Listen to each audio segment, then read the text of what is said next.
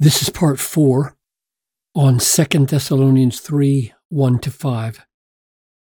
Finally, brothers, pray for us that the word of the Lord may run and be glorified, just as also with you, and that we may be delivered from wicked and evil men, for faith is not of all. But the Lord is faithful, who will establish you and guard you from the evil one. Now, this is what I want to think about with you this time. And we have confidence in the Lord about you, that you are doing and will do the things that we command you, or just command.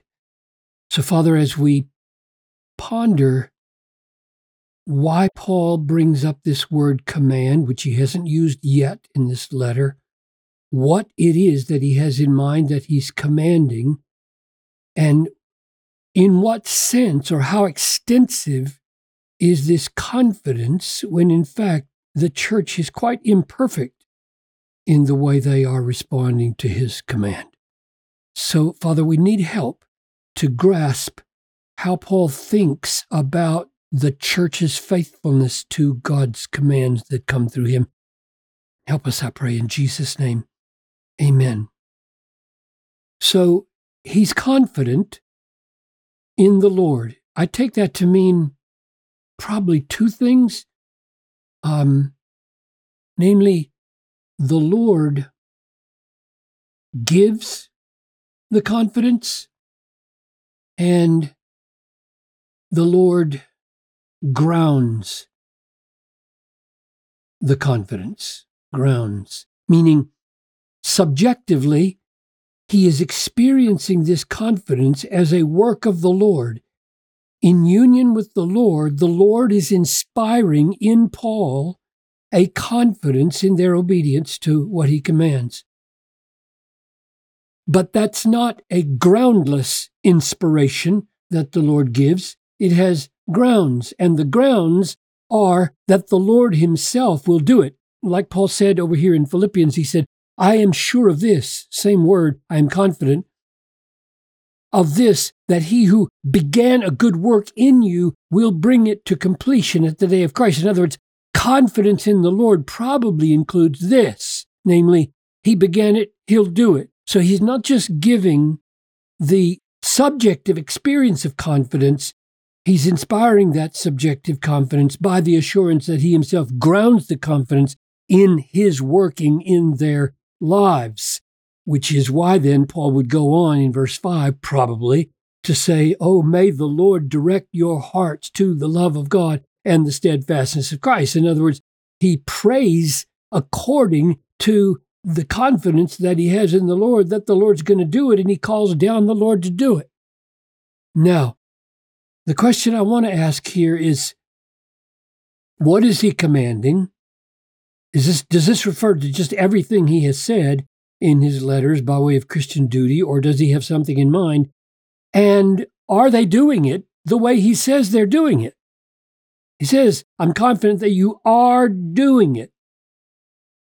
So the command is mentioned. This word, command, hasn't been used yet, and now he uses it 3 more times in the next few verses. So let's look at them. Here's verse 10.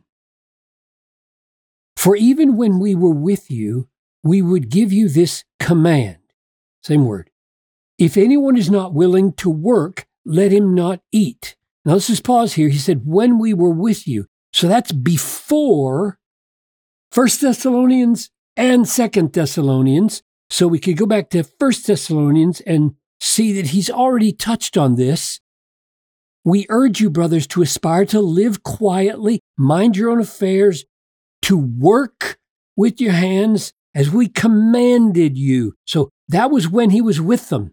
That's what he's referring to now in 2 Thessalonians. We were with you. We commanded this when we were with you, so that you may walk properly before outsiders and be dependent on no one. That's Paul's big concern.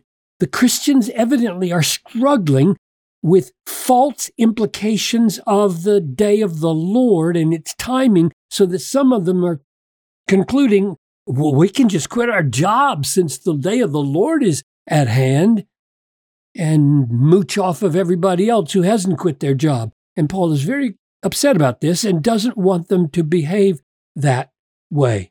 So he says here in 2 Thessalonians 3:10, even when we were with you, we gave you this command, if anyone is not willing to work, let him not eat. That's pretty strict. We'll come back to that later. For we hear that some among you walk in idleness, not busy at work, but busy bodies.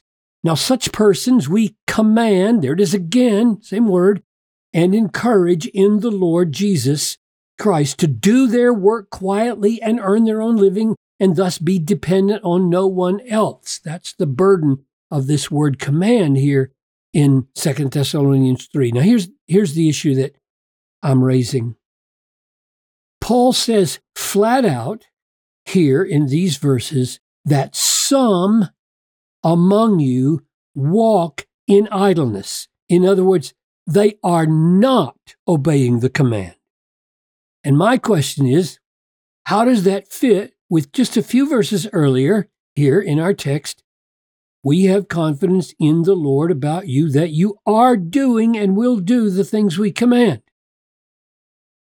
And then he goes right ahead, just a few verses later, and points out some of you are walking in idleness, not busy at work, but busy bodies. So he knows. He's not foolish. He's not careless. He's not self-contradictory. He's not speaking out of both sides of his mouth. He knows perfectly well when he says this that he's going to say in just 2 minutes that there are some people walking against the command to not be idle. So what does he mean when he says, I'm confident in the Lord about you, that you are doing and will do the things that we command you? Here's my suggestion. In verse 6, which comes right after this one, here's what he says. Now we command you. Now that's the third use. I said there were 3 more uses in chapter 3, besides the one we just saw in verse 4, of this word command. And this is one of those 3.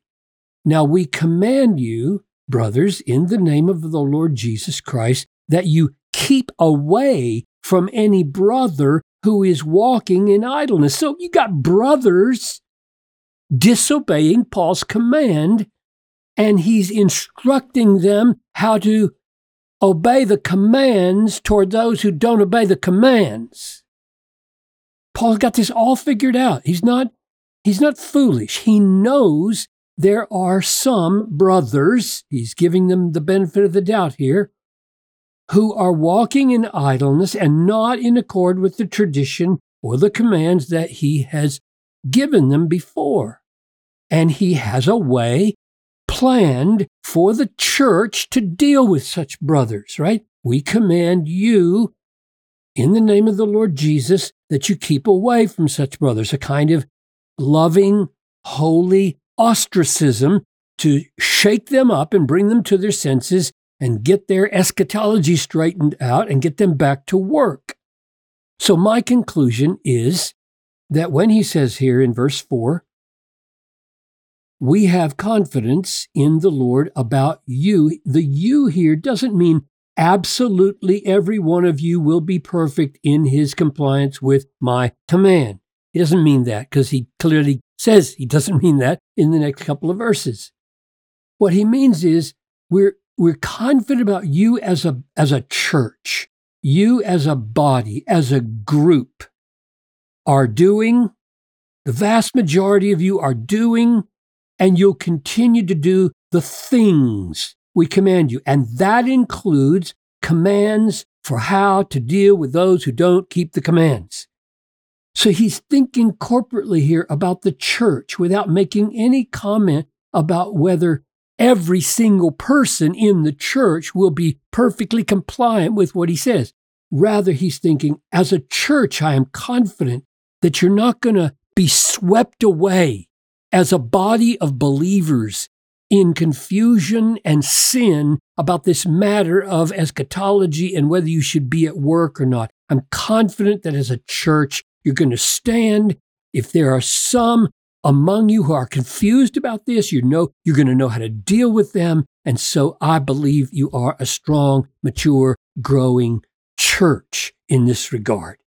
That's my understanding of how he expresses himself in verse 4. So we'll come back now to take it up here next time.